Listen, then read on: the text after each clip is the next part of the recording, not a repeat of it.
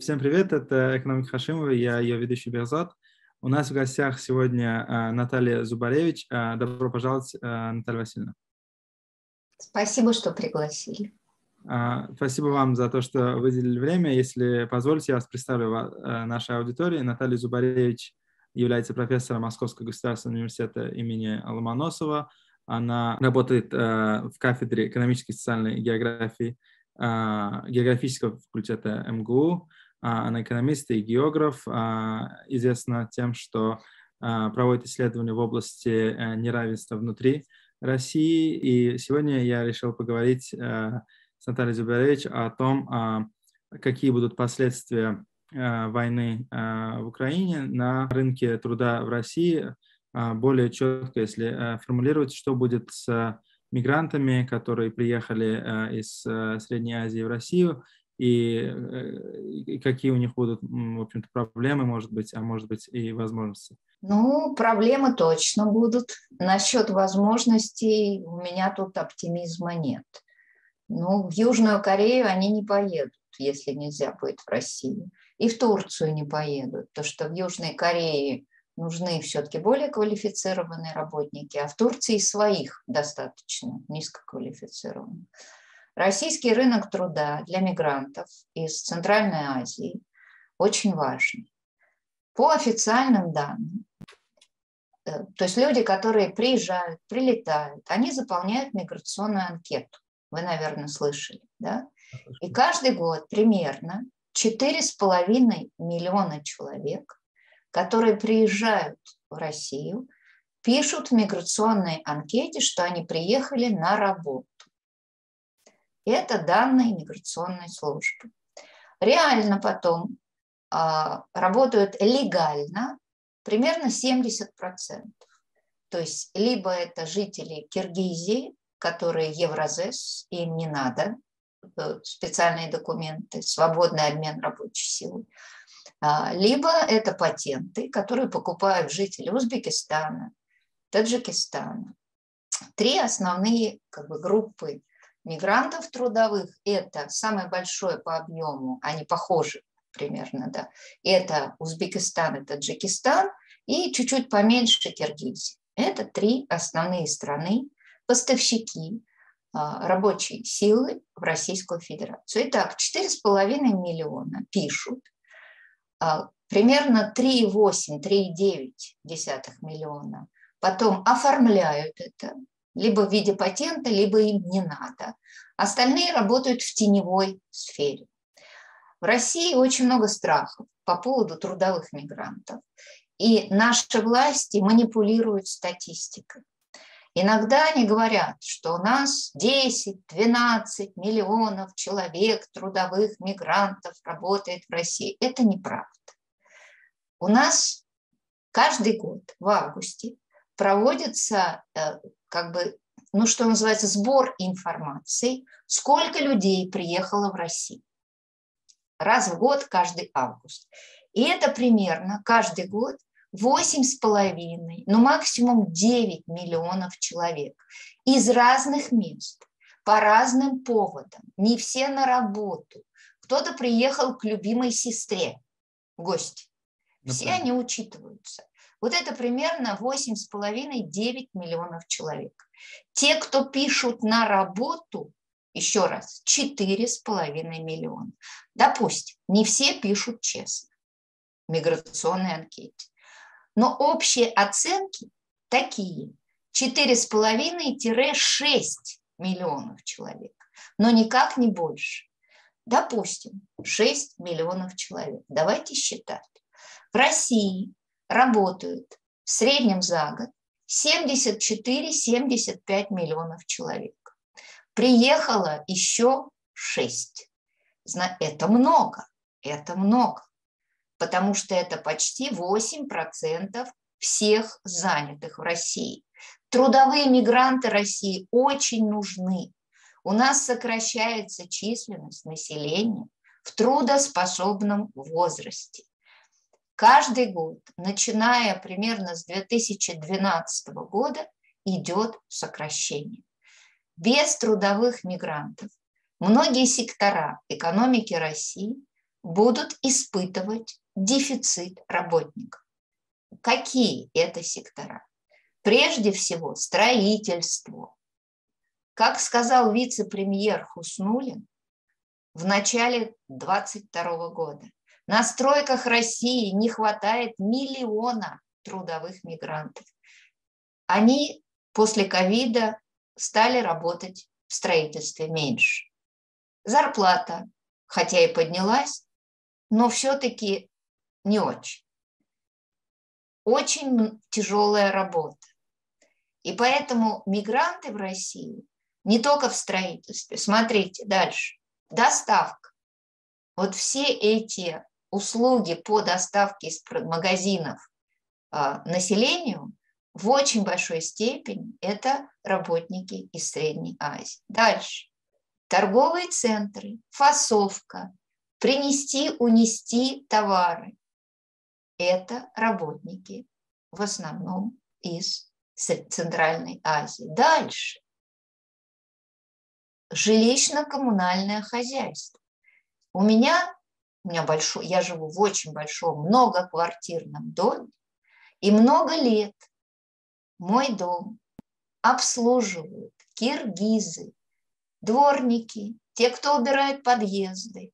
Они работают в России. Итак, строительство, торговля, доставка, жилищно-коммунальное хозяйство.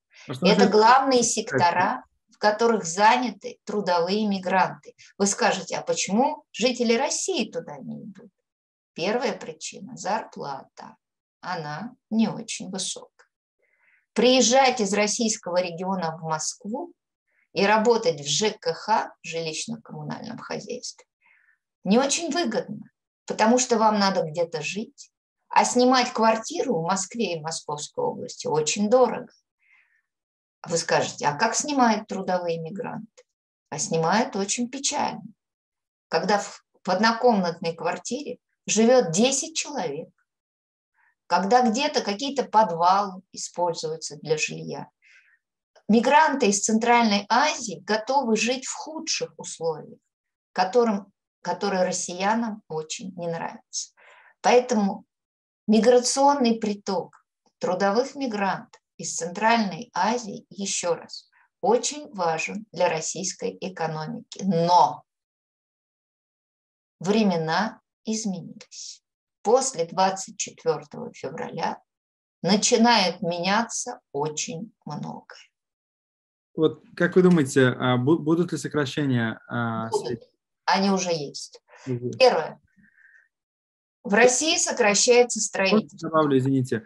Почему я хотел добавить? Потому что то, что вы сказали, сектора, которые вы перечислили, да, такие как ЖКХ, торговля, они, в общем-то, очень важны для жизнедеятельности, и даже при очень низких доходах, в принципе, людям все равно нужно что-то есть, где-то что-то покупать, и более того, так как люди из Центральной Азии не очень много зарабатывают, да, будем открыто говорить, то я как предполагал, что они будут последними тех, кого будут увольнять, потому что им не надо много, в принципе, платить, они достаточно привыкшие к нехорошим условиям труда и тому прочее, поэтому я думал, что сокращения, в общем-то, будут в других сферах, но рад услышать, что вы скажете по этому. Знаете, не так, не совсем так.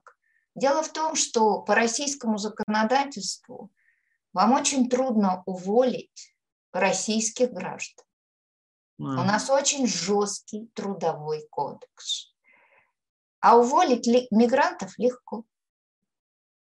Поэтому, когда бизнес видит сокращение спроса, а издержки тоже надо сокращать, их проще сокращать за счет мигрантов.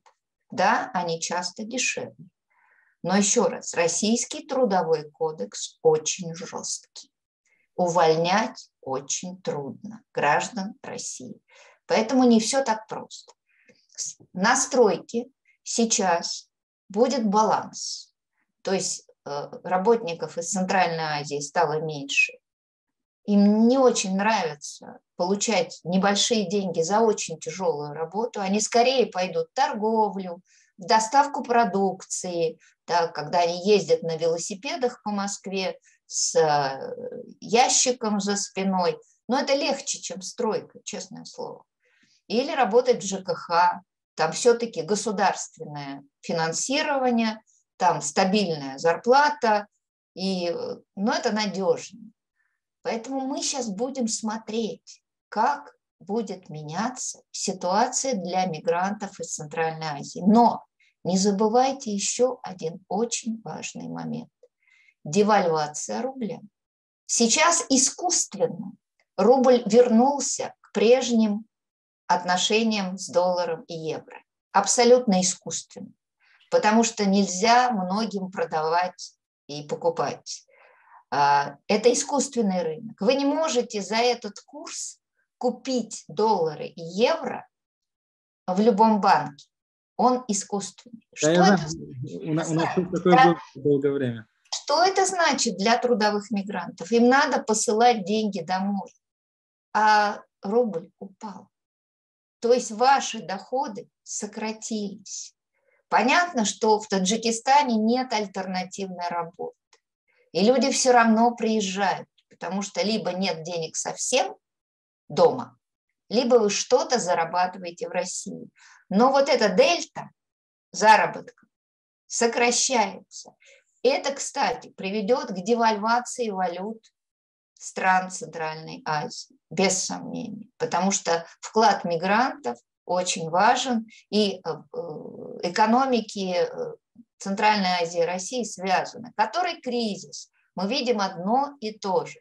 Когда падает рубль, вслед за ним падает сум и все валюты стран Центральной Азии. И тенге тоже, да, казахстанский. Как-то все мы остаемся в одной компании, можно я так скажу. Поэтому все равно будут приезжать. Условия стали хуже, но нет альтернативы. Я уже знаю альтернативу. Когда я была 2 года назад в Ташкенте, я там читала лекции и разговаривала с жителями Ташкента, куда они едут зарабатывать. Для городских, более образованных, более мобильных появляется новое место – Южная Корея. И они едут туда на автомобильные заводы, на сборку. Да? Они уже могут это сделать, потому что они люди из города, и у них есть какой-то уровень образования. Но куда поедут из сельской Ферганской долины? Увы, опять в Россию. Потому что они не знают, не умеют, не готовы. Но дальше, год за годом, поток трудовых мигрантов будет уменьшаться в Россию и увеличиваться в Восточную Азию. Не в Китай, но с большой вероятностью в Южную Корею. Этот путь уже начался. В Турцию не очень. То есть вариантов мало. Для жителей Центральной Азии, правда, вариантов мало. В Европу они ехать не могут. Россия была такой главный путь. Но сейчас у России будут гигантские проблемы. И они будут расти очень быстро. Поэтому мое сочувствие трудовым мигрантам из Центральной Азии. Зарабатывать они будут меньше, рабочих мест для них будет меньше. И те, кто уже приехал в Россию, я знаю одного трудового мигранта, мы с ним знакомы, в хороших отношениях, я его предупреждала: пожалуйста, не приезжайте в Россию, здесь началась война, пожалуйста, у вас будут проблемы с работой. Он меня не послушал и приехал. И сейчас сидит в России без работы. Это опыт очень печальный. Как я понимаю, из-за политической обстановки, из-за трудового кодекса в том числе, тяжело в России увольнять сотрудников. Да? То есть компании, особенно большие корпорации, будут под давлением, я думаю, под политическим давлением, чтобы не сокращать свой штат. Они переведут в России, не забывайте нашу норму.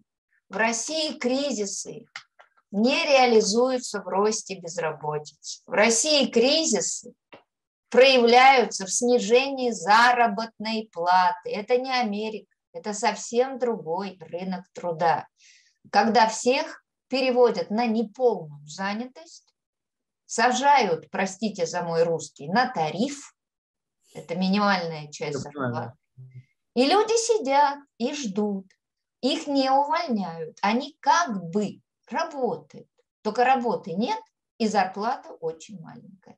И это специфика российского рынка труда, очень не похожая на американский. Вот в этом рынке труда, что касается мигрантов, у них, в общем-то, немножко американский рынок труда получается. Да, их уволить легче, а сокращать зарплату, то есть не потребуется. Но я понимаю, им просто не платят, Бекзот, им просто не платят. Понимаю, да. Их обманывают. Там очень много некрасивого, там очень много, простите меня, рабского труда, когда у людей нет прав, они не защищены законом, им просто не платят. Это ужасно, это очень стыдно для страны, но это норма для российского бизнеса. У меня еще один вопрос по поводу мигрантов. Вот какой. Что будет с людьми, которые работали в сельском хозяйстве? То есть вы говорили про торговлю, про строительство, но, как я понимаю, много людей, которые задействованы в сельском хозяйстве, которые не работают на технике, но работают как бы руками. В основном это огород, в основном это овощи. Это очень распространенная форма найма, когда собственник звонит своему агенту в Узбекистане и говорит: приезжайте. Это морковь, лук, другие овощи. И это физический труд, который позволяет собственнику российскому продавать эти овощи торговым сетям, и это достаточно дешево. Вот уже в 2020 году, когда был ковид, эти цепочки контактов испортились, потому что приехать в Россию было дорого и трудно. В 2021 году чуть-чуть стало лучше, а в 2022 я не понимаю. С одной стороны, российские овощи нужны. Наверное, будет приезд мигрантов. Ковидных барьеров сейчас практически нет, но цена авиабилета, которая выросла в 2-3 раза, вы какой будете получать доход на этой работе, если все деньги скушает цена авиабилета туда и обратно? Большой-большой вопрос. Когда перевозки авиа были относительно дешевыми, это экономически нормальное взаимодействие. А когда вы половину заработка отдадите за авиабилеты, вы поедете или нет? Не знаю. Ну, а есть же альтернативы, вроде железных дорог или автомобильных и так далее. То есть... Ну, только машины, только эти автобусы, которые возят мигрантов, дешевые. Возможно. Предлагали даже специальные железнодорожные маршруты для перевозки мигрантов. Возможно. Давайте так посмотрим. Мы пока в этом году плохо понимаем, что будет. Какие-то варианты найдут. Автобусные компании, в том числе нелегальные, будут, конечно, перевозить мигрантов. Это так. Будут ли железная дорога работать? Не знаю. Больше разговоров, чем дела. Но стандартный маршрут самолета резко сокращается из-за невероятного роста цен. То есть, если резюмировать наш разговор, то можно ли сделать такой вывод? Сокращения среди мигрантов будут, но уровень сокращений среди мигрантов будет намного выше, чем среди россиян, которые работают на российском рынке труда, но сокращение доходов не будет таким большим, как было бы у россиян, потому что мигрантов легче уволить, а россиян уволить тяжелее. И поэтому мы должны ожидать больше потерь рабочих мест, чем потерю доходов в рублях. Что касается реальных доходов в долларах, то транзакционные издержки передачи денег из России, условно, в Узбекистан повышаются, так как там Western Union уже не работает и так далее. Но и при том, что рубль будет девальвировать, потому что реальный курс рубля сейчас, никто не знает, грубо говоря. Да, валютная биржа не дает реального курса. Вы не можете поменять деньги по тому искусственному курсу, который фактически назначен действиями правительства, я бы сказала так. Поток мигрантов, скорее всего, сократится. Риски для мигрантов, скорее всего, вырастут. И главный риск — вам не заплатят за работу. Вот это самый главный риск. Вы не защищены нормально трудовым кодексом. Часто вы работаете нелегально. И вас, простите, есть русское слово, кинут. Это значит, что вы сделаете работу, а вам не заплатят. Строительство жилья, где очень много работали трудовые мигранты, в том числе дачи, коттеджи, вот этот частный сектор, очень сильно теневой сектор, тоже проблемы, потому что стоимость стройматериалов в России выросла почти в 2 раза, и очень многие не имеют денег, россияне, чтобы строить дачу, коттедж, и тем самым меньше работы для трудовых мигрантов, в том числе теневых. Ситуация очень тяжелая. И поэтому я, когда вот встречалась, то есть когда переписывалась со своим знакомым, я его очень сильно предупреждала: не приезжайте в Россию, будут проблемы. Но люди говорят, а дома работы нет совсем. Так что я приеду. Смотрите, в российских медиа я увидел вот такую логику. Я скажу, что они думают, и хотел бы, чтобы вы это прокомментировали. Ожидается, что бедность в России вырастет в 2022 году, и количество людей за чертой бедности будет больше, чем в прошлом, на 2,6 миллиона, ну почти на 3 миллиона. И у них, и люди, которые читают эти отчеты, они говорят вот что. Так как у нас количество бедных увеличивается, то бедным можно мало платить. И поэтому мы будем замещать мигрантов из Центральной Азии своими, в общем-то, бедными людьми из регионов. Почему эта логика, ну, во-первых, верна ли эта логика, и если да, почему, если нет, почему? То есть я думаю, что нет, но у меня свои причины. Она не работает. Ага. Она не работает. Во-первых, мы с вами не знаем масштабы роста бедности, потому что мы еще не знаем, какую программу поддержки малоимущих, то есть бедных семей, будет реализовывать правительство. Напоминаю, что в ковидный год уровень бедности не вырос ни в 2020, ни в 2021, потому что власти считали те деньги, которые они дали на детей, на пенсионеров, эти деньги помогли не увеличивать бедность. Как они посчитают в 2022 году, я даже особо не думаю. Скажут, надо уменьшить бедность, уменьшат статистически. Ну, сейчас не мы про это не говорим. Да, вот Почему эти люди не мобильны? Потому что работа в одном месте, а бедность в другом. Это география, это структурные диспропорции территориальных рынков труда. А чтобы поехать из какой-нибудь слабой республики в Москву, вам надо где-то жить. А аренда жилья – это очень дорого. А найти работу, которая компенсирует вам аренду жилья, довольно сложно. Потому что если у вас нет квалификации, вы будете низкооплачиваемым работником. Поэтому мобильность россиян есть. В Москву, в северные регионы добычи нефти ездят много людей, много.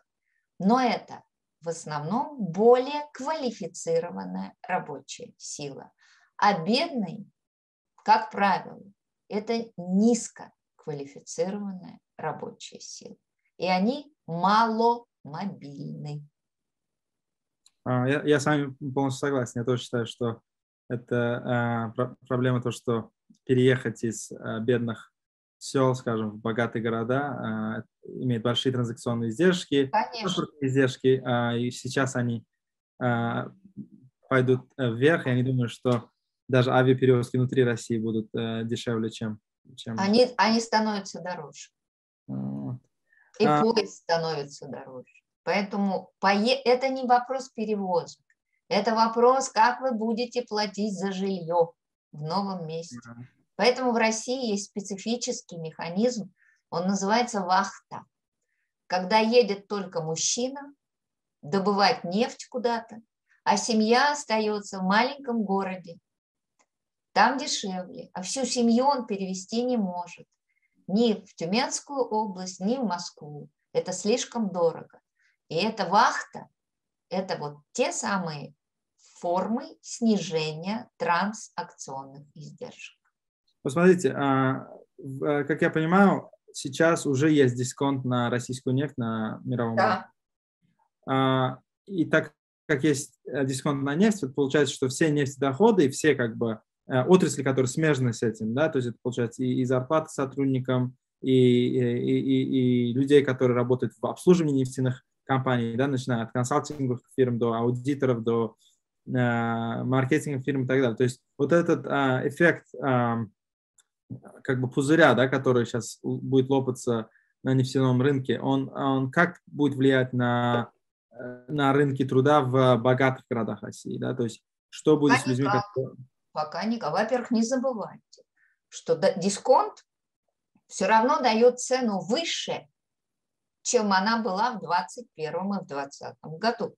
Поэтому нефтяные компании все равно зарабатывают больше. Они продают меньше, но благодаря росту мировых цен, даже с дисконтом, они зарабатывают больше. Поэтому пока никаких резких изменений нет. Вопрос другой, технологический. Вы не можете продать всю нефть, которую вы добываете. Вы не можете переработать на рефьюнерис, да, на нефтеперерабатывающих заводах, потому что вы не можете продать мазут, который вы производите. И больше нет мест хранения. Все занято. И это означает, вы закрываете скважины нефтедобывающие, и вы закрываете часть нефтеперерабатывающих мощностей. Это сокращение занятости. Добыча нефти не трудоемкая, поэтому большого сокращения занятых не будет. Переработка нефти более трудоемкая, но вы можете поставить часть оборудования в ремонт, а людей отправить на неполную занятость, ту самую неполную занятость, которая главный способ балансирования рынка труда в кризисе. Поэтому пока на рынок труда проблемы нефтяной промышленности и нефтепереработки сильно не повлияют. Там не так много людей или там есть механизмы неполной занятости. Хорошо, спасибо. Вот, теперь еще один вопрос такой касательно фискальной политики. Ожидаете ли вы, что будет сокращение доходов бюджетов, то есть на федеральном уровне, на региональном уровне? И если да, то где власти будут сокращать? Почему я говорю про сокращение? Я имею в виду, что сейчас идут военные действия, и их тоже нужно финансировать, и как в известном анекдоте, кто будет меньше есть, да? Вот где они будут это сокращать? Первое. В рублях сокращения пока нет. Доходы федерального бюджета выросли, потому что главный источник дохода – это налоги от нефти, газа. Они считаются в долларовом эквиваленте, и благодаря девальвации в марте доходы федерального бюджета очень выросли. У нас большой профицит – 1 триллион рублей. Поэтому ждем конца года. Если экспорт нефти реально сократится и сильно сократится, тогда мы будем обсуждать падение доходов. Пока цена на нефть компенсирует падение объемов экспорта. Это федеральный бюджет.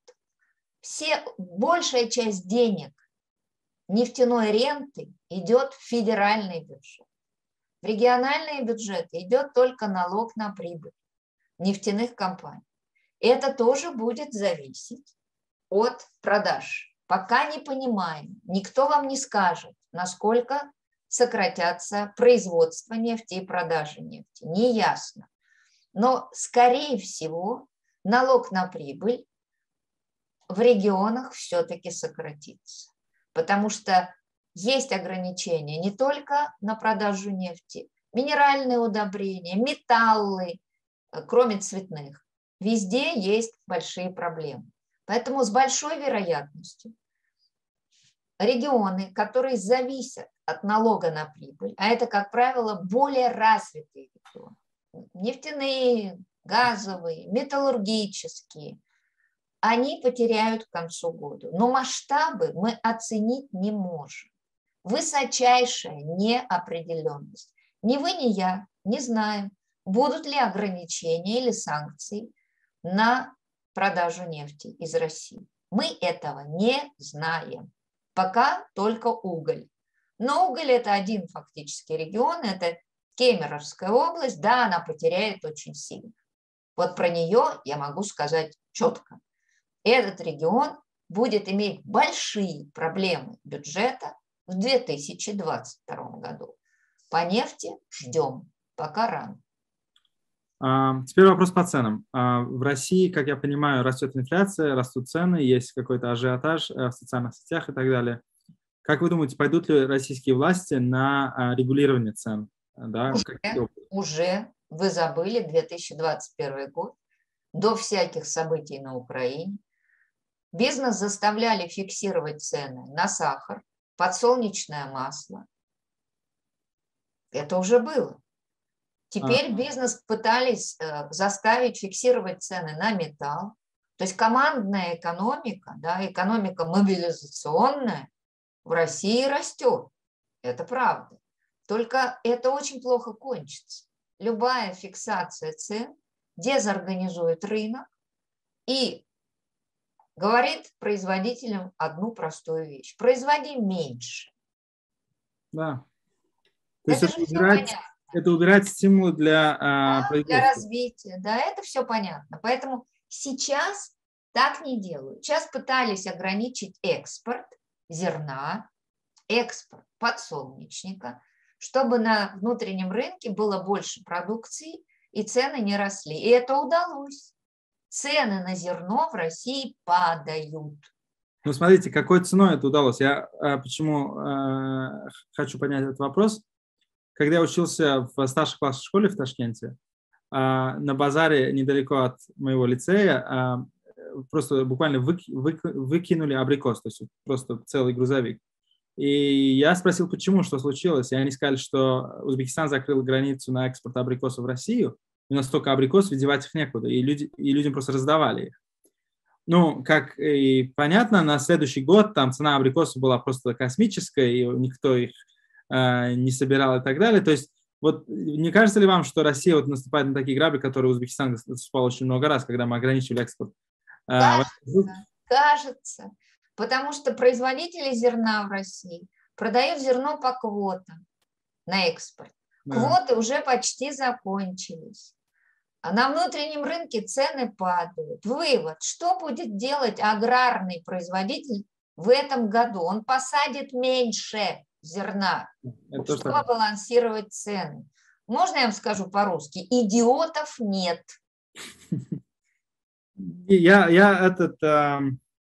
Я понимаю, но вот эффект того, что Россия будет сокращать производство пшеницы, оно будет иметь два эффекта, как я понимаю. Внутри России это будет увеличивать коррупционную составляющую, что если за пределами России пшеница очень дорогая, а внутри России очень дешевая, то имеет смысл это как-то вывозить. Это первое. Второе, цены на пшеницу в других странах будут расти, потому что Россия и Украина, естественно, они большие экспортеры, и страны, например, такие как Афганистан или Ближний Восток, которые, в общем-то, являются основным потребителем пшеницы из России и Украины, они будут в очень плохой ситуации, да, и поэтому, то есть я что думаю, я переживаю про Афганистан, но думаю про Россию, что, возможно, коррупционная составляющая того, что будет большая дельта между за пределами России и внутри России, она поможет производителям как-то вывозить пшеницу.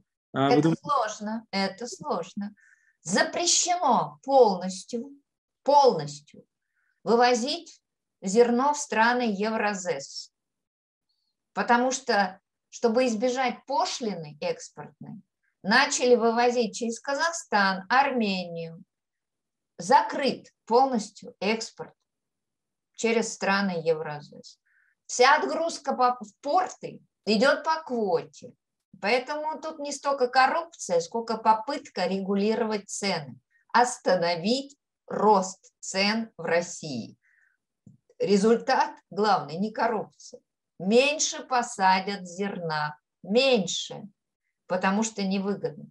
Я это понял, я имею в виду, возможно ли что-то договориться с пограничниками или с таможенниками? Ну, я вас умоляю, уже в России все немножко не совсем так. Времена 90-х закончились. Квота есть, зерноэкспортер эту квоту выбирает. Просто кому-то заплатить на таможне уже не очень. Сейчас немножко по-другому. Да? Сейчас по-другому. Сейчас по-другому. Надеюсь. Хотя я не знаю, что... Это не важно как, но такой самой тупой коррупции, да, уже стало меньше.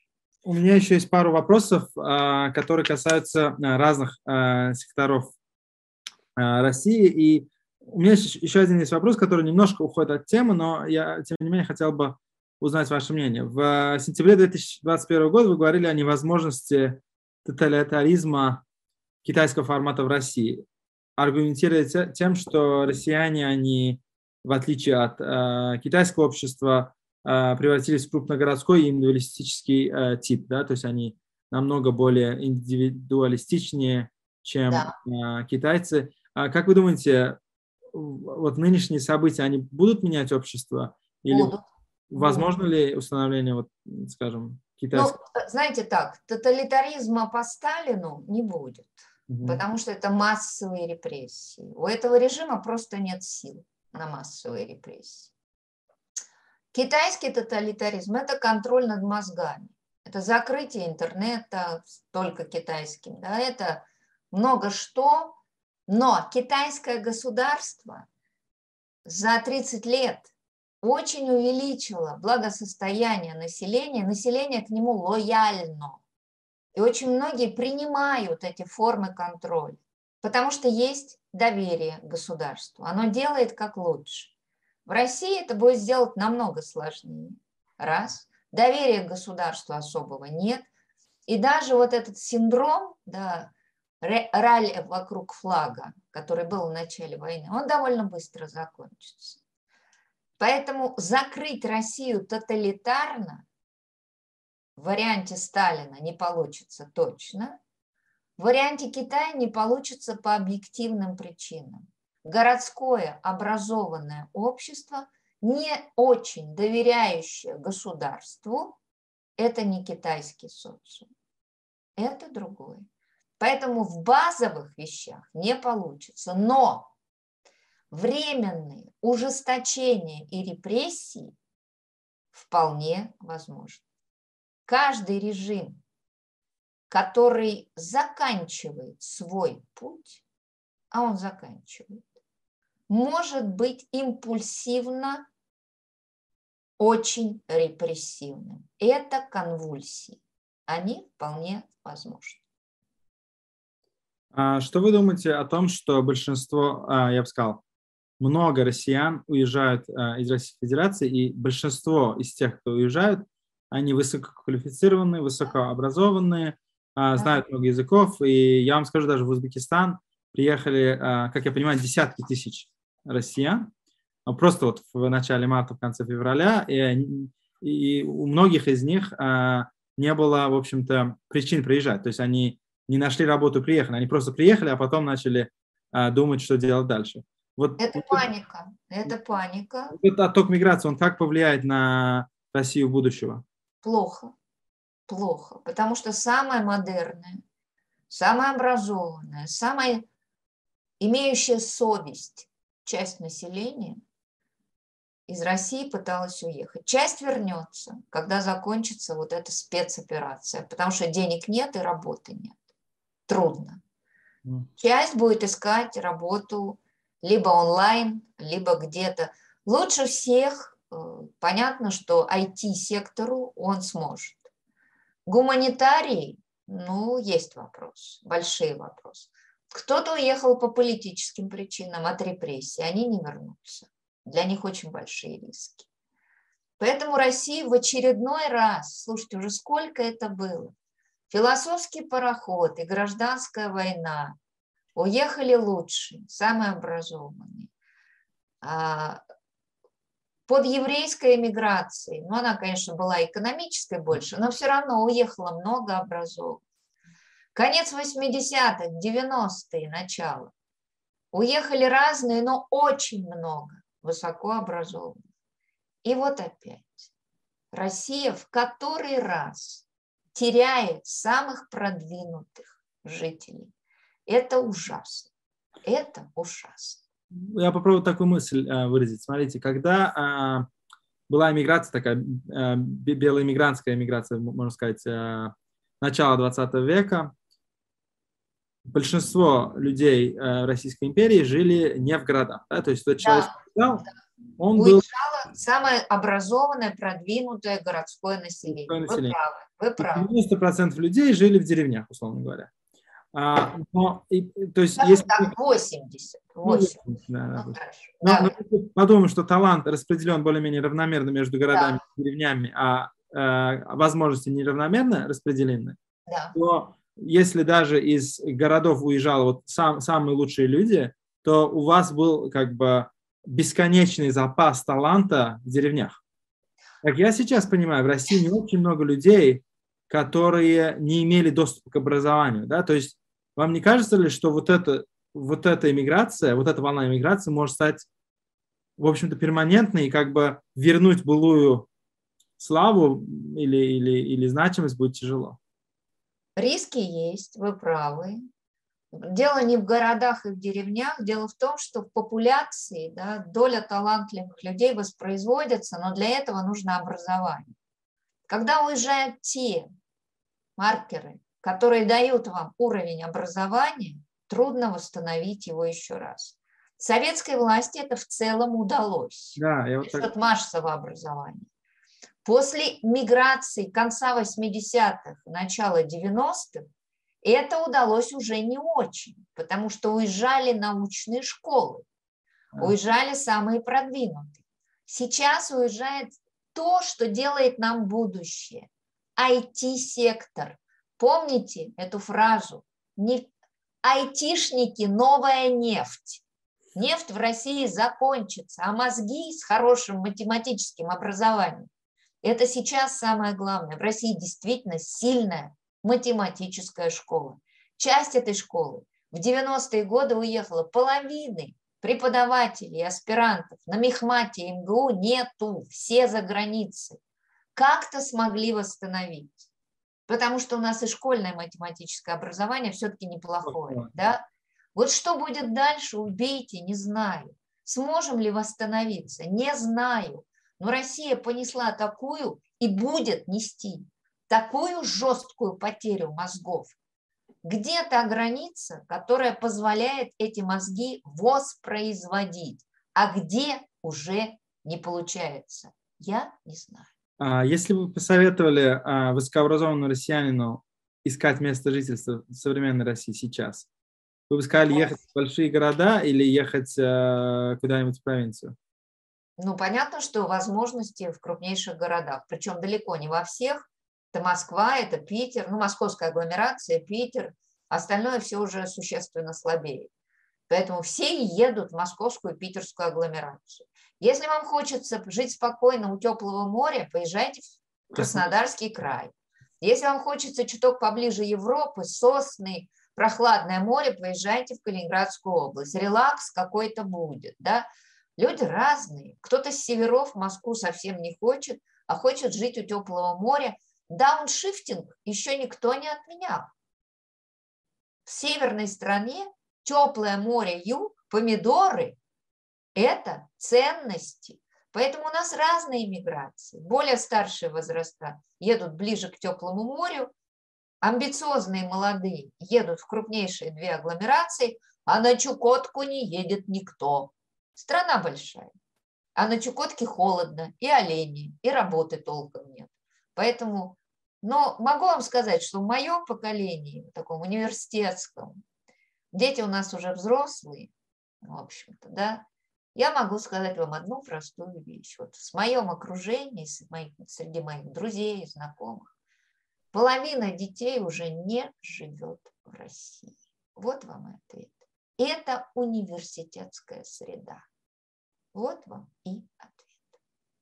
А если говорить про такой, как мы сейчас говорим про diversity, да, как это, разнообразность российских регионов, Да, diversity. если говорить про этническую разнообразность, я заметил вот такую вещь, и, возможно, я не прав, что потери во время войны России в Украине приходится на некоторые регионы, население которых не очень большое в доле населения России. Да? То есть, например, Северный Кавказ. Дагестан, прежде всего, Да, оттуда много призывали, да. И так далее, и так далее. Я смотрю, то есть, если смотреть на удельный вес Дагестана в населении России, то он намного меньше, чем удельный вес потерь из Дагестана. Там молодых мужчин больше, не забывайте про возрастную структуру. И там бедность и работа на контракте в армии – это более-менее стабильные доходы. Давайте я вам скажу, знаете, где потери? В перифериях, где работа контрактником казалась хорошим выходом. Вы получали стабильную зарплату, а у вас, а что Алтайский край, посмотрите, город Рубцовск, сколько там, депрессивный абсолютно город. В контрактники идут в основном относительно молодые мужчины периферий и депрессивных территорий, чтобы было понятно. То есть это значит, что российская армия, особенно молодая часть их, солдаты и до офицеров, они в основном из периферий, а периферии, как я понимаю, они имеют достаточно специфическую этнополитическую, можно сказать, карту, Нет, да? То есть, нет. Они имеют просто слабую модернизированность, архаичность, культ силы и много чего того, что в современном мире не считается ценностями. Нет, я вот к тому, вот есть же разница между россиянином и русским, да? То есть я имею в виду, что если смотреть на потери, кажется, что не русских этнические очень много в листе. Это возрастная структура молодых мужчин по возрастной структуре. Просто больше в слаборазвитых республиках. А в русской периферии молодых мужчин маловато, потому что вот этот возраст вот так вот сужен. Да. И это последствия рождаемости 90-х годов. А там в республиках это было помягче, а в русских перифериях это было очень жестко. Это демография. Что эта демография будет нам говорить о том, что будет в России в будущем, через, скажем, 20 лет? Ой, беда, сейчас резко сокращается уже десяток лет численность трудоспособного населения. За последние 5-7 лет численность молодого трудоспособного населения в возрасте 20-24 уменьшилась на почти треть, и они входят на рынок труда. У нас беда с рабочей силой. Нам только войны не хватало, чтобы еще поубивать эту рабочую силу. У нас беда с молодыми трудоспособными возрастами. И при такой демографии устраивать то, что было устроено, это безумие. А ваши студенты как на это реагируют? Вы же преподаете? Студенты по-разному. Я с ними иногда разговариваю, но они не все понимают, частично понимают. Я не задаю в лоб вопрос.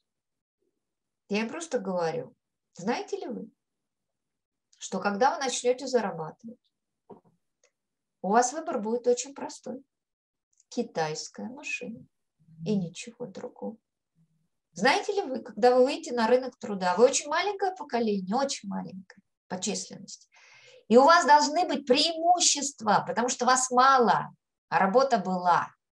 И вы можете претендовать на более высокую зарплату, поскольку вы маленький. Теперь у вас этого преимущества не будет, потому что работы станет сильно меньше для тех, кто закончил МГУ. Я им просто объясняю жизнь. Я не спрашиваю особо, что они думают. Я просто показываю им издержки. А дальше пусть они думают сами. Каждый человек должен решать сам. Максимум, что мы можем сделать, объяснить ему последствия. Потому что если нет эмпатии, и вас не волнует, что 4,6 миллиона жителей Украины беженцы, то единственное, чем можно пробить вас, это объяснение последствий для вас. Это тоже способ. То есть если бы не санкции, да, западные, вы думаете, что российское общество еще менее было бы чувствительно к этой войне? Но там другая проблема. Вообще российское общество очень мало чувствительно к этой войне, за исключением 20% думающего населения. 20-25 максимум. Остальные верят телевизору. Санкции будут восприниматься очень сложно. Не в связи с войной. Вы должны это понимать. Санкции большинство будет смотреть так. Они все нам хотят сделать плохо. Это Запад устраивает нам вот эту Кузькину мать. И мало кто свяжет это с 24 февраля. Просто Запад нас не любит и пытается нам гадить. Англичанка, да, такое? Да, англичанка гадит. Виктория, да, королева Виктория forever. Ну вот так, ну вот так. Я вам скажу с признанием, например, в Узбекистане очень много людей, которые поддерживают эту войну. Я вот просто в шоке. На меня нет ответа. Почему? Как работает пропаганда, я знаю. Но почему именно в Узбекистане для меня загадка? Потому что в Казахстане казахское население не поддерживает. Я знаю, но у них очень высокий уровень, знаете, скажем, рисков от России. То есть они понимают, насколько... Они видят риски, но Да. население не поддерживает. Да. Потому что Северный Казахстан очень похож на Донбасс. Да. И они прекрасно это понимают. Поэтому казахское население не поддерживает. Почему в Узбекистане, я не могу вам ответить. Я не понимаю ситуацию. Ну, это прежде всего зависит... То есть мягкая сила России была очень высокой. Ну, может, даже остается такой, да? То есть людям кажется, что... Не в Казахстане. Я согласен, Он автономен в этом смысле. Ну, давайте посмотреть. Вот когда многие гастарбайтеры, извините за это слово, трудовые мигранты, увидят, что работы в России стало хуже, меньше, и кидают, то есть не платят все чаще, может быть, немножко они поменяют свою точку зрения. Не знаю. Например, выступал юрист из Узбекистана, который занимается там миграционными вопросами. Он говорил о том, что будет, в общем-то, сокращение доходов, потеря рабочих мест. Я вот просто зашел в комментарии, там тысячи наших мигрантов пишут ему, говорят, да нет, этот Путин все решит, ты что вообще, да, что ты думаешь, он же. Можно я скажу завершение нашего разговора, потому что я пойду уже своими делами заниматься. Можно я скажу простую фразу? Они сильно обрусели, если вы поняли это слово. Они сильно обрусели. Иногда этого не стоит делать. Спасибо большое, что выделили время, мне было очень интересно. Я подкаст веду в том числе для того, чтобы узнать для себя много нового. То есть мне самому это реально интересно, и спасибо, что вы выделили время. Ну, преподавателю рассказать лишний раз, что знает, дело тоже полезное. Это называется, прокукарекал еще раз. Всего доброго, будьте здоровы. До свидания.